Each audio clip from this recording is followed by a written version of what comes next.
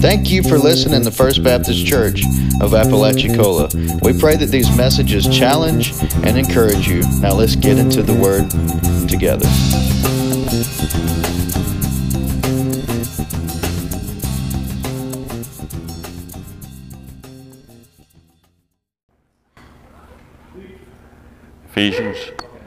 Ephesians 1.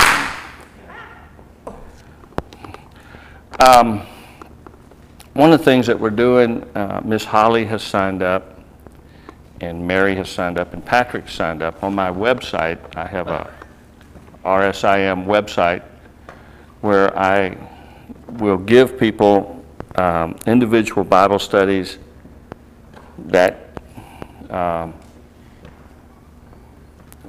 just I feel led to put on your page, so you can have your personal website page with Bible studies on it, and you can correspond with me privately and ask me for certain studies. I've had people from all over the world contact me about different studies, and so if you're interested in getting signed up, talk to Holly and she'll show you how to do it, or come in and see me, and that way you can always, there'll be, once I get over and get settled, I'll be doing some audio and maybe some video studies of 15 minutes or 30 minutes in length, and posting them.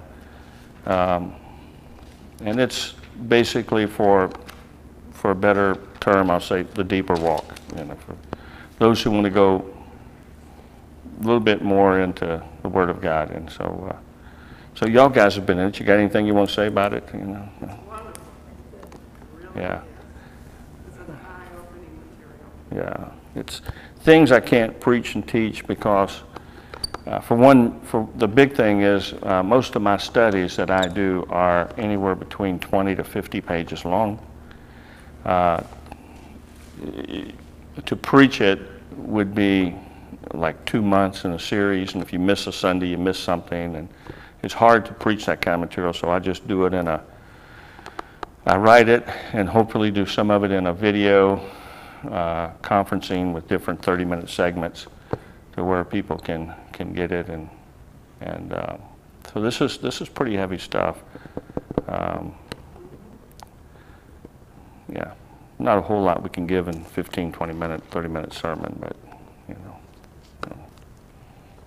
what are you looking at me like that for? So you can. If you just want the printouts, Holly can print them out for you. Again, a lot of the studies are extensive. They're quite lengthy. I just ask that you don't release them to everybody, because it's material that's eventually going to end up in some books, and if somebody takes it and they use it, then I can't use it in the book if they take it and use it on themselves. It says on the bottom of the page that it's copyrighted, and it can only be used in church studies and Bible study, personal Bible studies. But I have seen some of my material shown up in places. So, in Ephesians chapter 1, we've gone up through verse 14 and 15, talking about the Holy Spirit, and then we lightly covered the first apostolic prayer of Paul, starting in verse 16 when he said he ceased not to give thanks. And so what I want to do is just give some points of this prayer that Paul, as he prayed, and isn't it amazing that we're quick to pray the Lord's Prayer?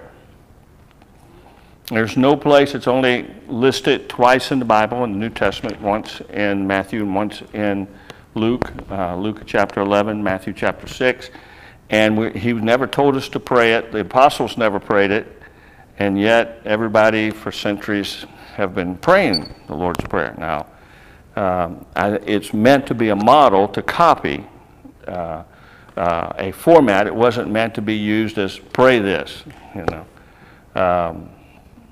it's amazing if you watch like Westerns like I do, you can guarantee that if somebody's going to get shot, they're going to be saying the Lord's Prayer and Psalm 23, and then quote some scriptures out of Job.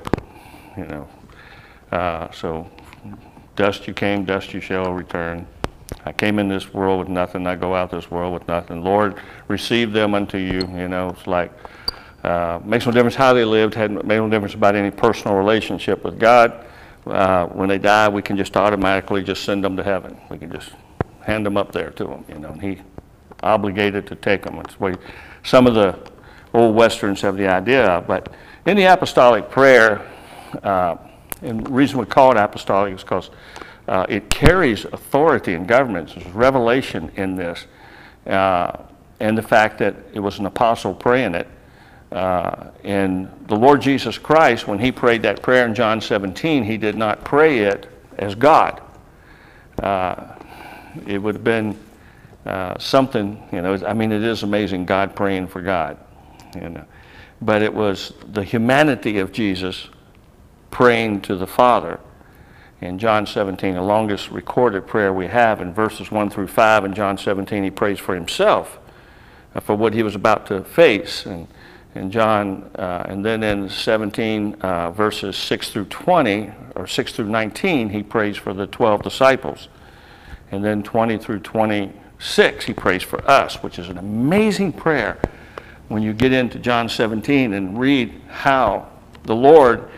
And when our Lord Jesus Christ walked, there were times he walked in the role of the rabbi or the priest, but there's times he walked as an apostle, there's times he walked as an evangelist, there's times he walked as a teacher, pastor. And so he switched between those 5 key roles that we find in Ephesians chapter 4. In verse 11, it says, and he gave some to the church, apostle, prophet, evangelist, pastor, teacher. And we'd see our Lord switch between those, and the way he prayed, a kingly prayer is different than a priestly prayer, and a priestly prayer is different than a prophetic prayer. And when you study all the prayers in the Bible, you'll see how people prayed. Did they pray a prophetic prayer? Did they pray a priestly prayer, or kingly prayer, or servant's prayer? There's a servant's prayer where and especially when you read David's prayers, the prayers of Moses, and so there's a lot that we can glean from it. In Ephesians chapter 1, in verse 17, it says, that the God of our Lord Jesus Christ, the Father of glory, may give unto you the spirit of wisdom and revelation in the knowledge of him. We find there in 17b, that we might, it was in the heart of Paul, that we might know God. And it's not knowing him intellectually, and it's not knowing him relationally. So it's not coming into a relationship, because he's talking to Christians who already had relationship. It was an intimate knowledge of God. I first met Debbie and I found out what her name was. That was the intellectual. And then we entered into a relationship called engagement. So there was now it moved in from a knowledge of her name and her birth date and a little bit about her. Now we're moving into more of a relationship. But then we got married, and now we moved into an intimacy that is not allowed outside of marriage. It's a deep, deep, deep personal. And there was a song years ago, if you don't know me by now, you will never, never, never know me. Yes. I don't know who sang that, but anyway, I like that song. But they might know God. And chapter 1, verse 18 says, the eyes of your understanding be enlightened, that you may know what is the hope of your calling, what is the riches of glory and the inheritance of the saints. So 18a, the first part of that we may know God's calling. Now, that's an interesting, if you got your Strong's Exhaustive Concordance or some kind of concordance you can go to and study, look up the word called or calling. And it's interesting how many places that we find and what God has called us into. First is position-wise. He called us into certain positions. He called us to be holy. He called us to be sons. These are all position places. You know, it's a great place of position to know that we're sons and daughters of the King of Kings. That is an incredible position. When somebody comes out, who do you think you are? I'm going to tell you who I am. I am a son of the Most High God. How dare you even say anything about that. I am a son. I am a king. What? What are you the king of? I am a king over the domain that God has placed in my hands. He says in Revelation that he has made us to be kings. And John talks about us becoming gods. Now that word gods there means judges. So when we get to heaven, we get to judge the angels. We will be judges. We will stand in places of judges. So these things of knowing God's calling. Now, instead of me going through and giving you 100 verses of everything, I'd like to leave a little bit up for your own personal study. In 18b, he said that we might know God's riches. And that's another incredible study word, to know the riches of Christ, the riches of inheritance, the riches of his grace, the riches of mercy. And it just goes on and to find how deep. And in Romans chapter 8, sometimes I think we read this too fast and we miss some of it. In Romans chapter 8,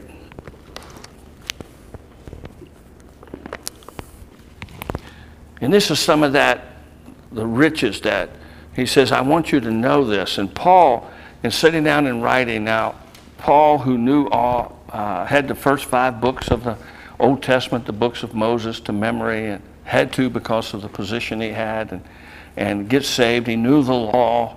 He was a Jew among Jews, it says, and zealous among all of his fellow Jews. Knew what it would be like to really have a relationship with God. And the best he knew that he had during that New Testament period, that time, was imputed righteousness. The best that he could ever imagine. Now, he didn't have that, but he realized that the best anyone could have had in the Old Testament was imputed righteousness. In other words, have faith in God, and because of that faith, it was imputed to them that they were righteous and they were saved. Not saved like us with the indwelling of the Holy Spirit. However, all those in the Old Testament, all the way up to the thief on the cross that got saved, they could not go to heaven except what? Through, how did they get to heaven? Through who? Through who?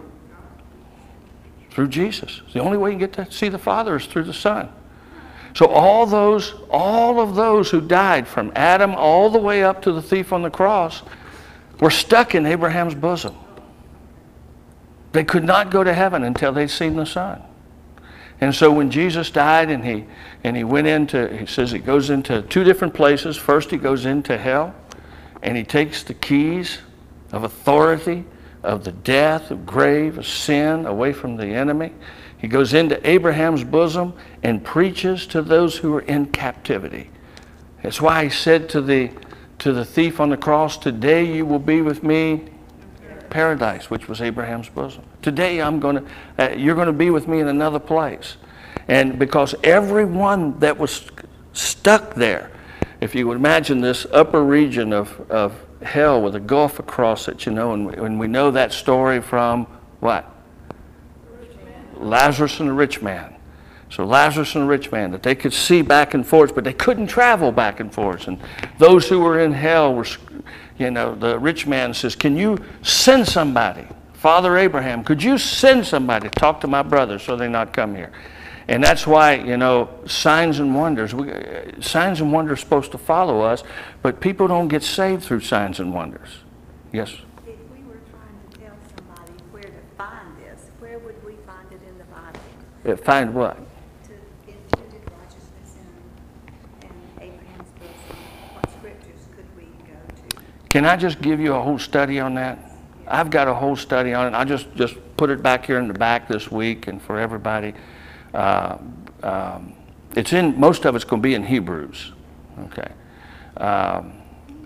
where it talks about, and Abraham was righteous, was imputed upon righteousness, and it uses that word, and you can go to the Greek and see what it means, and so when Jesus goes in, I'll give you the whole study, that way you can just kind of see what it's like before people met Jesus, like the first one.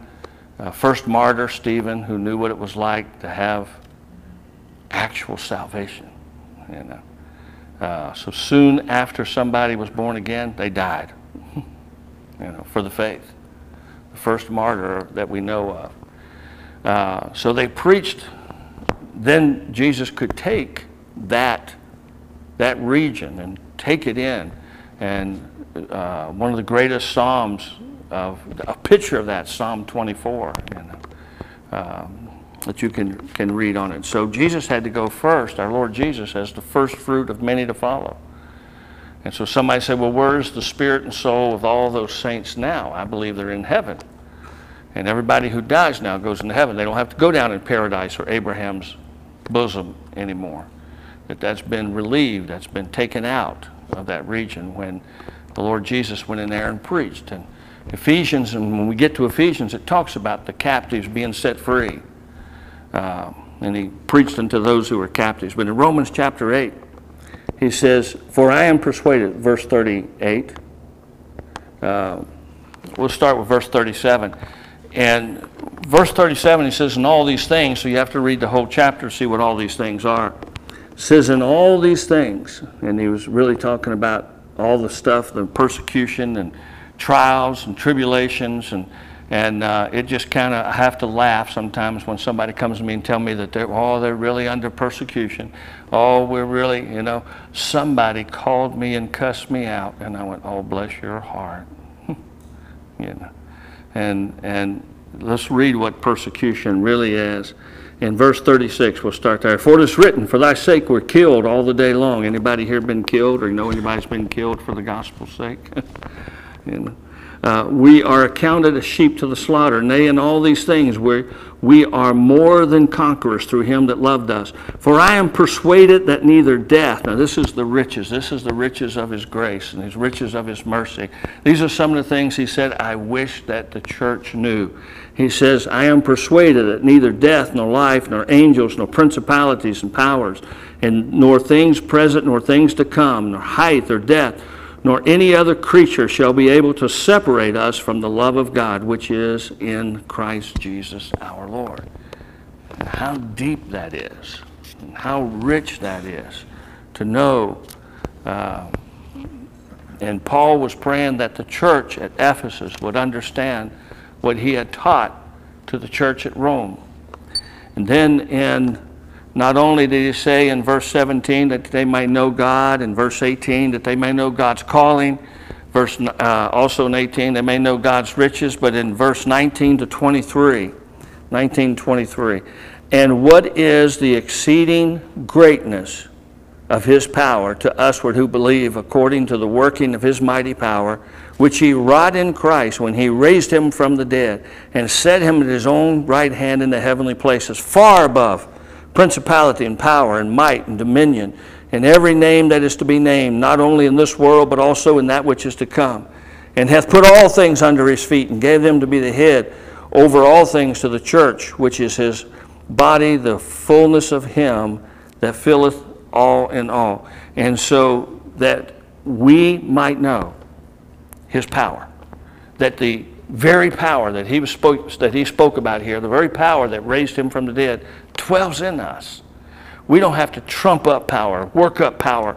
We don't have to be a pep rally and try to build ourselves up and pray. I've been in prayer meetings and thought if we got louder and faster, then we would make something happen. We would move the hand of God. It's not about being loud or being fast or running or shouting, or it has nothing to do with human zeal. It all has to do with the power of God in us being released to something.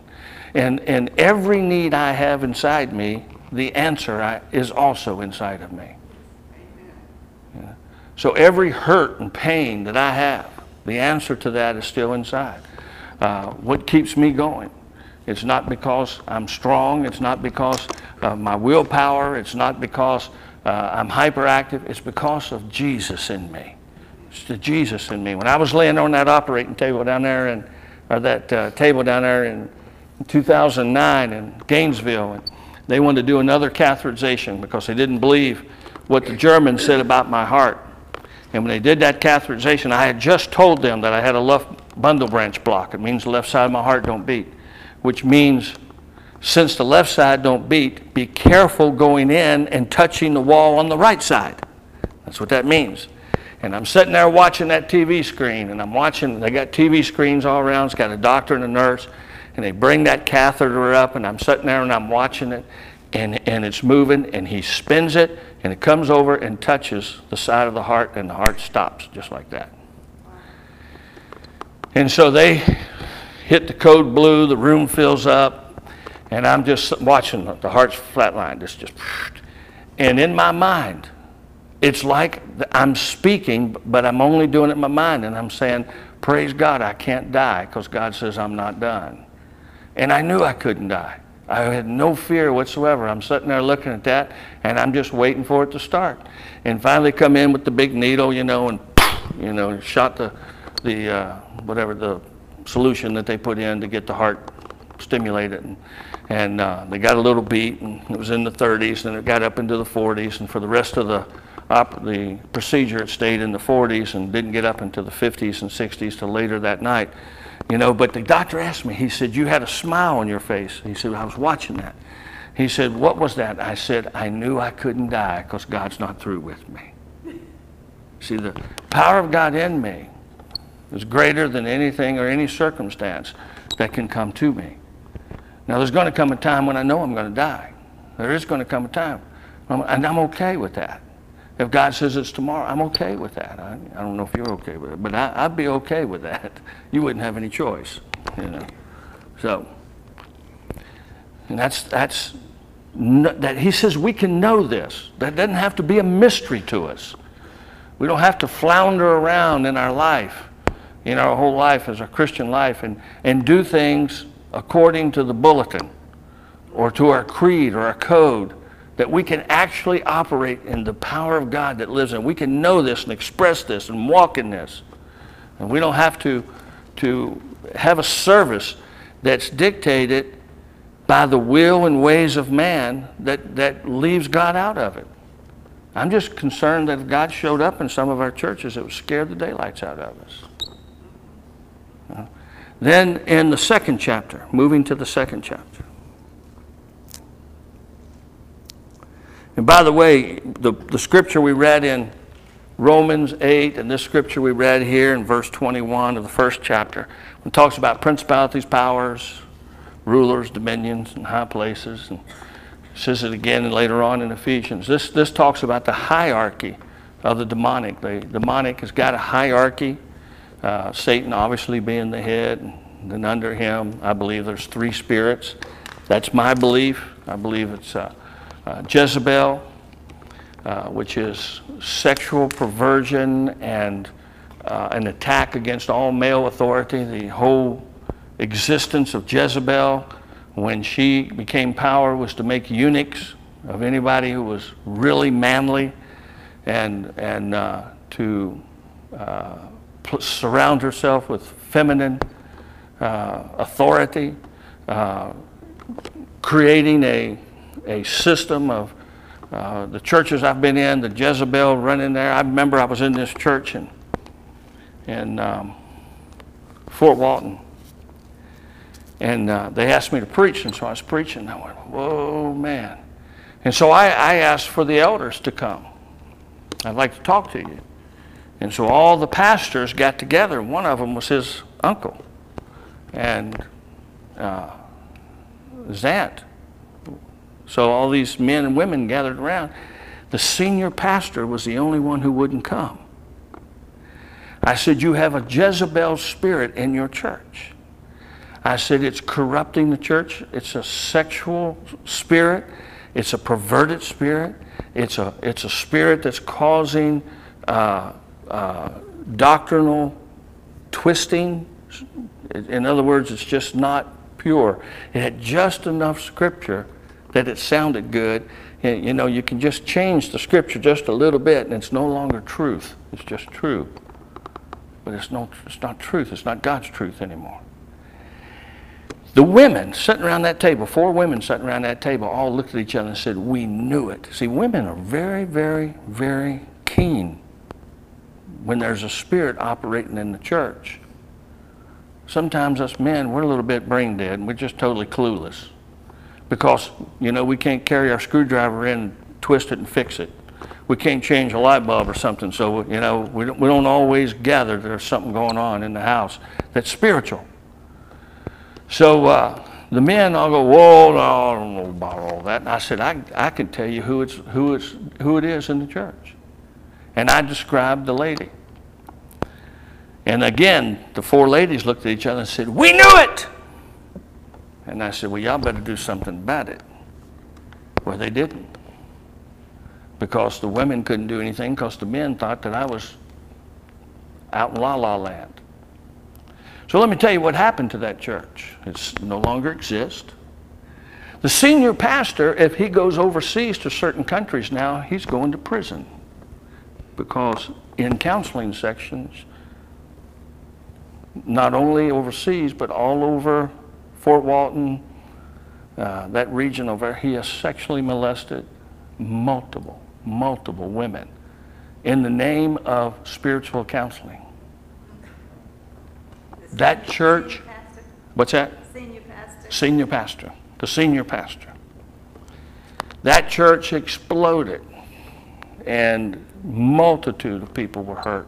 Multitudes no longer even attend church anywhere. Of course, that one doesn't exist anymore. The senior pastor is still trying to start ministry and stuff, but his name is out there. Everybody knows, you know, what he did.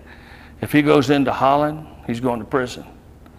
Goes into Norway, he's going to prison. I'm surprised they don't extradite him for stuff that he's done. But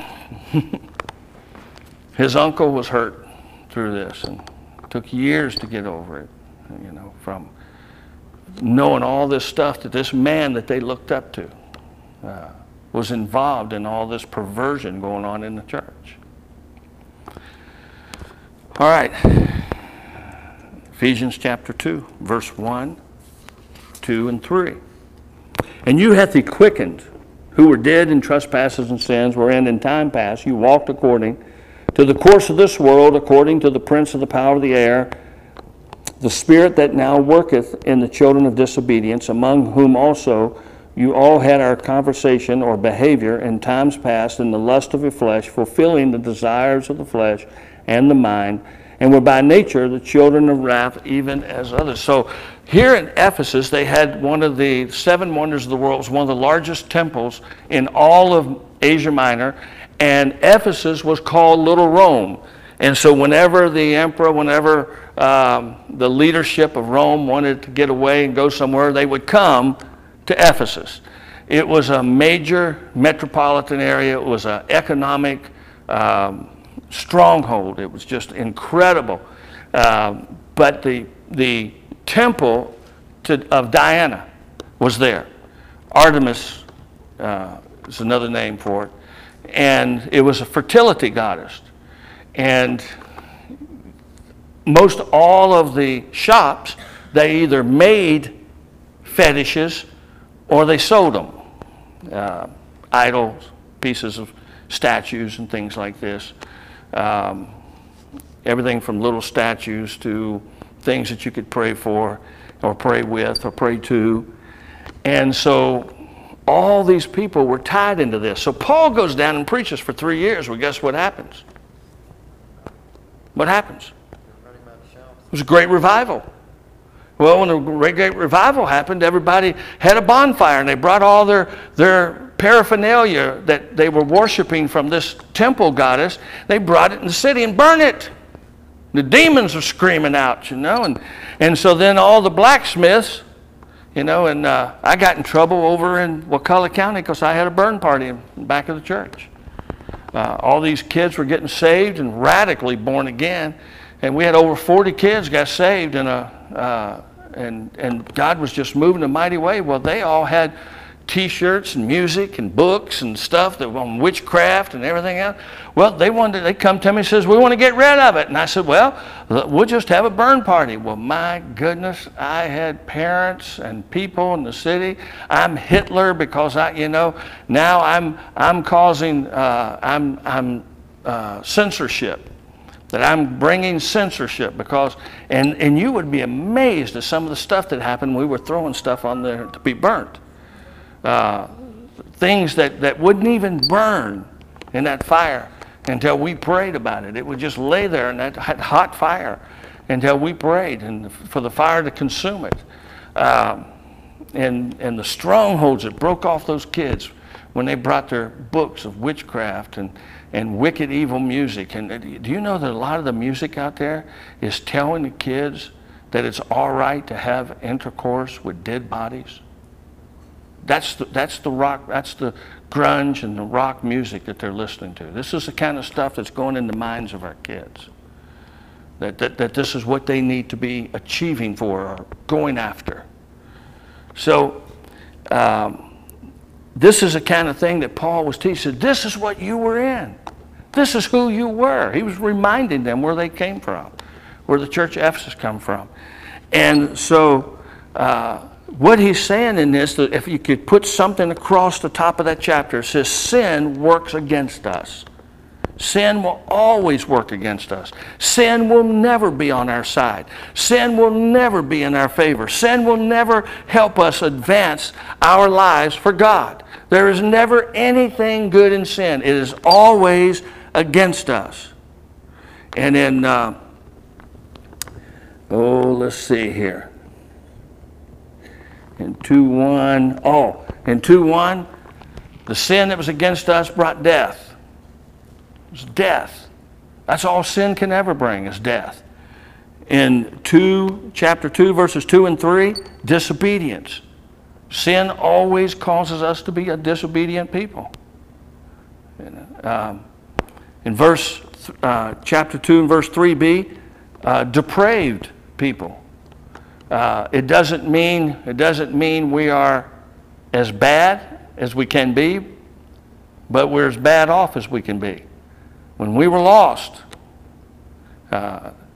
we couldn't take a poll here about which one of us was more wicked when we were lost. I know that this boy here was pretty bad stinker, and I was a pretty bad stinker. And I don't know about y'all guys before you knew Jesus, but I can tell you, Debbie was so squeaky clean that I think about the only thing she ever did in her life, she tore the tag off of a mattress once, that says, "Do not remove this tag," stuff. And man, she was so moral and squeaky clean. When I met her, it embarrassed her. She didn't even know Jesus, and she was more moral than most church members that I knew. Now, she thought she knew the Lord, and ended up getting saved 15 years later after we got saved, after we got married.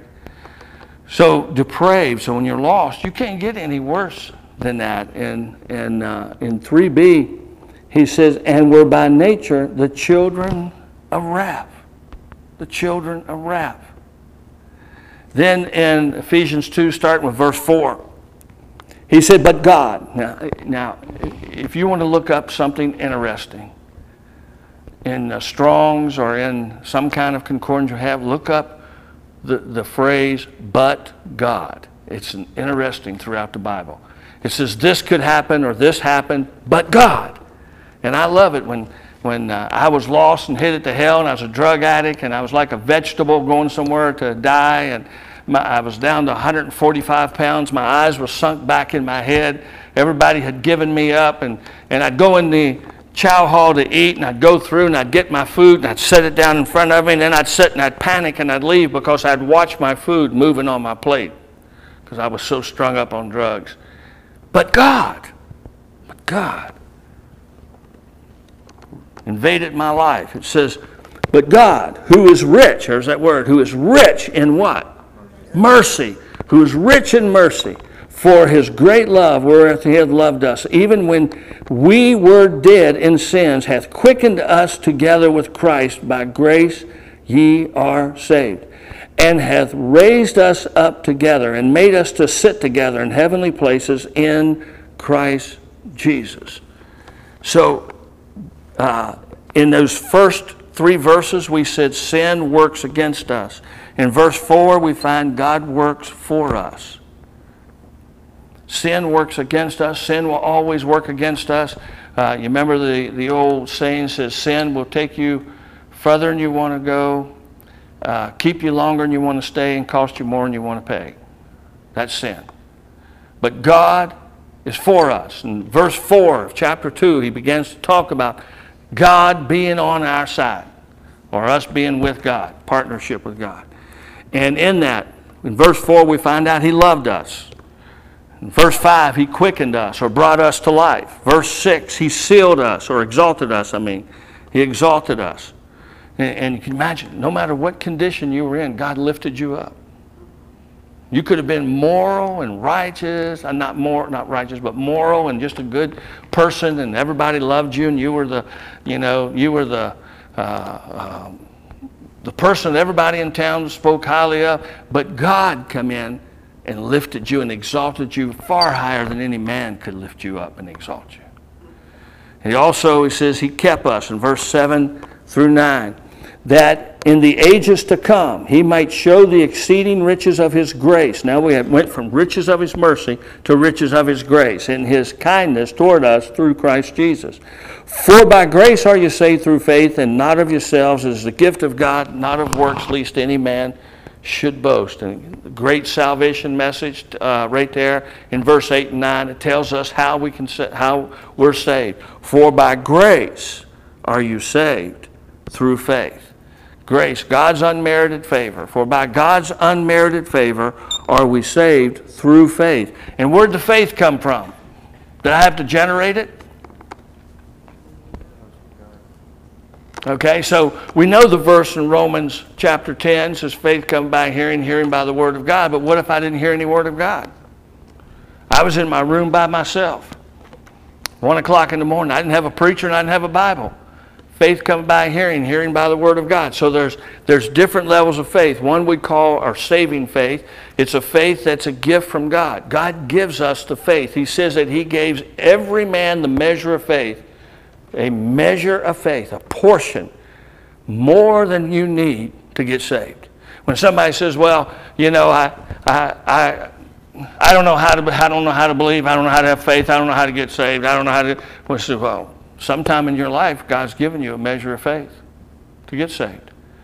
You didn't have to generate it. You didn't have to go to church for it. Didn't have to read your Bible for it. Now, after I got saved, then He's given me the ability to go into the Word of God, read the Word of God. Faith coming by hearing, hearing by the Word of God.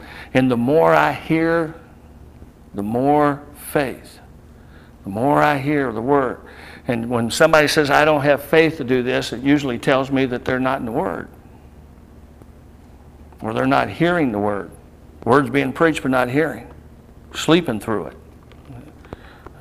So faith comes by hearing, hearing by the Word of God. So He loved us. He quickened us or brought us to life. He exalted us and He kept us. That will take us to the 9th verse of the 2nd chapter. And that is far enough for tonight. Any questions? Why would we be judging the angels? I mean, it sounds like it's negative, something negative in heaven. I don't know. There's things that we're going to do in the heavens. It says that we will judge the angels. And it says that in Hebrews and Revelations, but I have no idea because unless He's talking about the fallen angels. Because the fallen angels they're roaming the earth today. One day they will be cast into the lake of fire. All right? And so unless it's referring that we will judge them and send them to the lake of fire. Well, there's some things in the Word of God that we can assume. And I'll give you one. When you study about a pre-trib rapture, and what they say is somewhere between the 4th and 5th chapter of Revelation, the church flies away.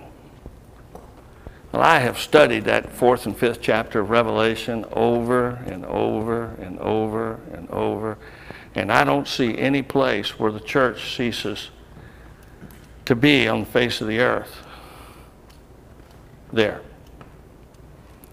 That's Tim LaHaye, Great Lake Planet Earth, and Hagee down there in Texas, and all his books and all the Left Behind series. They all say the same thing, that between the 4th chapter, you got your first 3 chapters about the church, the 7 churches, and then you get into the 4th chapter, and somewhere in that 4th chapter, toward the end of the 4th chapter, between the 4th and 5th, The church gets raptured out, and then from the 5th chapter on, there's nobody but the lost people here.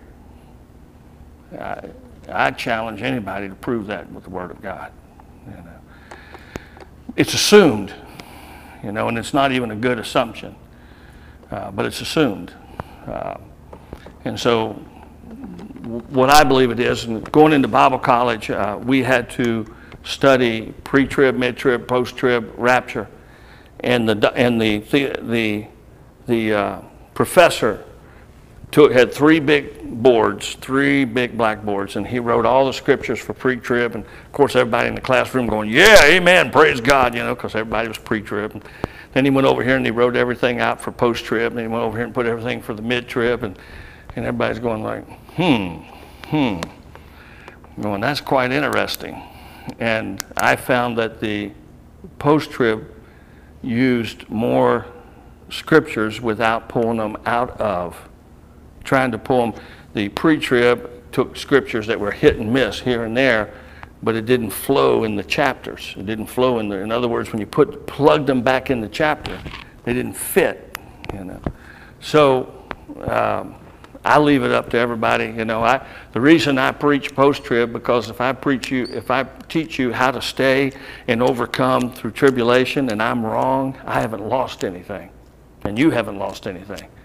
But if I sit here and just teach you that, hey, in any given day now, you're going to fly away, and that's wrong, and you go through tribulation, I didn't prepare you to stand. Right? So, first off, you know, just want to tell you that if you believe in the pre-trib rapture and you believe that Jesus could come any moment, I just want to ask you this. How long is it going to take to rebuild that temple? Because you said the temple would be built first, right? Yes. So the minute the rapture takes place, the Jews are going to be going back and entering into the temple and having sacrifices in the temple, and going to be 3.5 years of world peace, and then 3.5 years of war when the Antichrist goes in and defiles the temple. And so if the rapture took place right now, then they would have to build a temple overnight. We need to get away from this whole concept that it can happen any moment, and start watching the times and the sign of the times like we should be doing, and move away from wishful thinking and move into things that's more biblical. And so, because the temple needs to be rebuilt because of things that's going to happen. And we know that when the Lord comes, if we embrace a 7-year tribulation period, which is 3.5 years of peace and 3.5 years of war, that prior to that 7 years, that temple's got to be ready, and all the whole priesthood and everything's got to be established. And I just don't know why we don't think about that when we going like, he can come any moment, any moment, any moment. I'm going, really? And, But it would be nice to feel that. you know. You know, I bring my comfort. He says, Maranatha, comfort one another in this. Comfort one another with these words, Maranatha, which means the Lord is coming back. There is going to come a time he's coming back. It may not be in my lifetime, but I comfort myself in the fact that he is coming back, and when he does, then I get a glorified body. You know, but I got to move beyond the comfort of according to word, and I got to have that instead of wishful thinking that's not based upon biblical truth. Wishful thinking doesn't bring me comfort, and it's like the truth. Are we gonna be in heaven when we die? When we breathe our last here, do we get to breathe our first up there? Is that biblical? Is it? Are we going to heaven in our spirit and soul as soon as we die? Y'all say yes. It's not a trick question. It is. We're going to go to heaven. As soon as you die, your body and spirit's going to leave you, and you're going to go to heaven. You know? What's that? It's not a trick question. You know?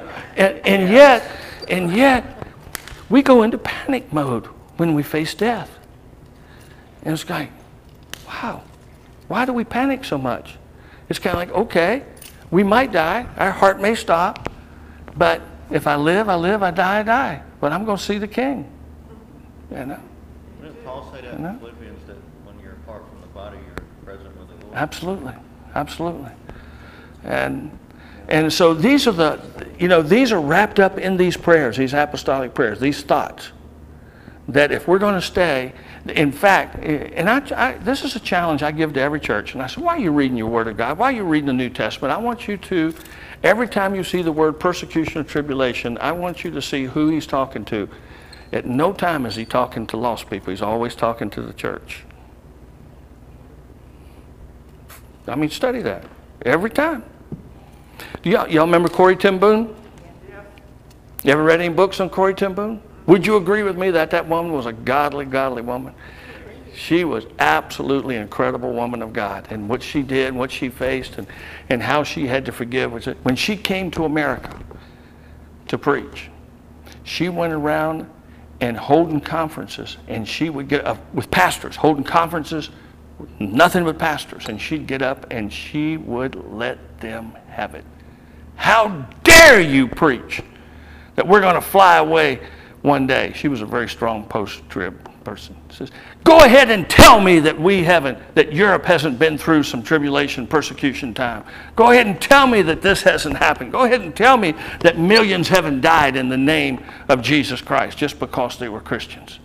She says, go ahead and tell me that we're all going to be fine, but there's a 7-year tribulation period out there where, I mean, she bashed the church. And this was back in the 50s and the 60s.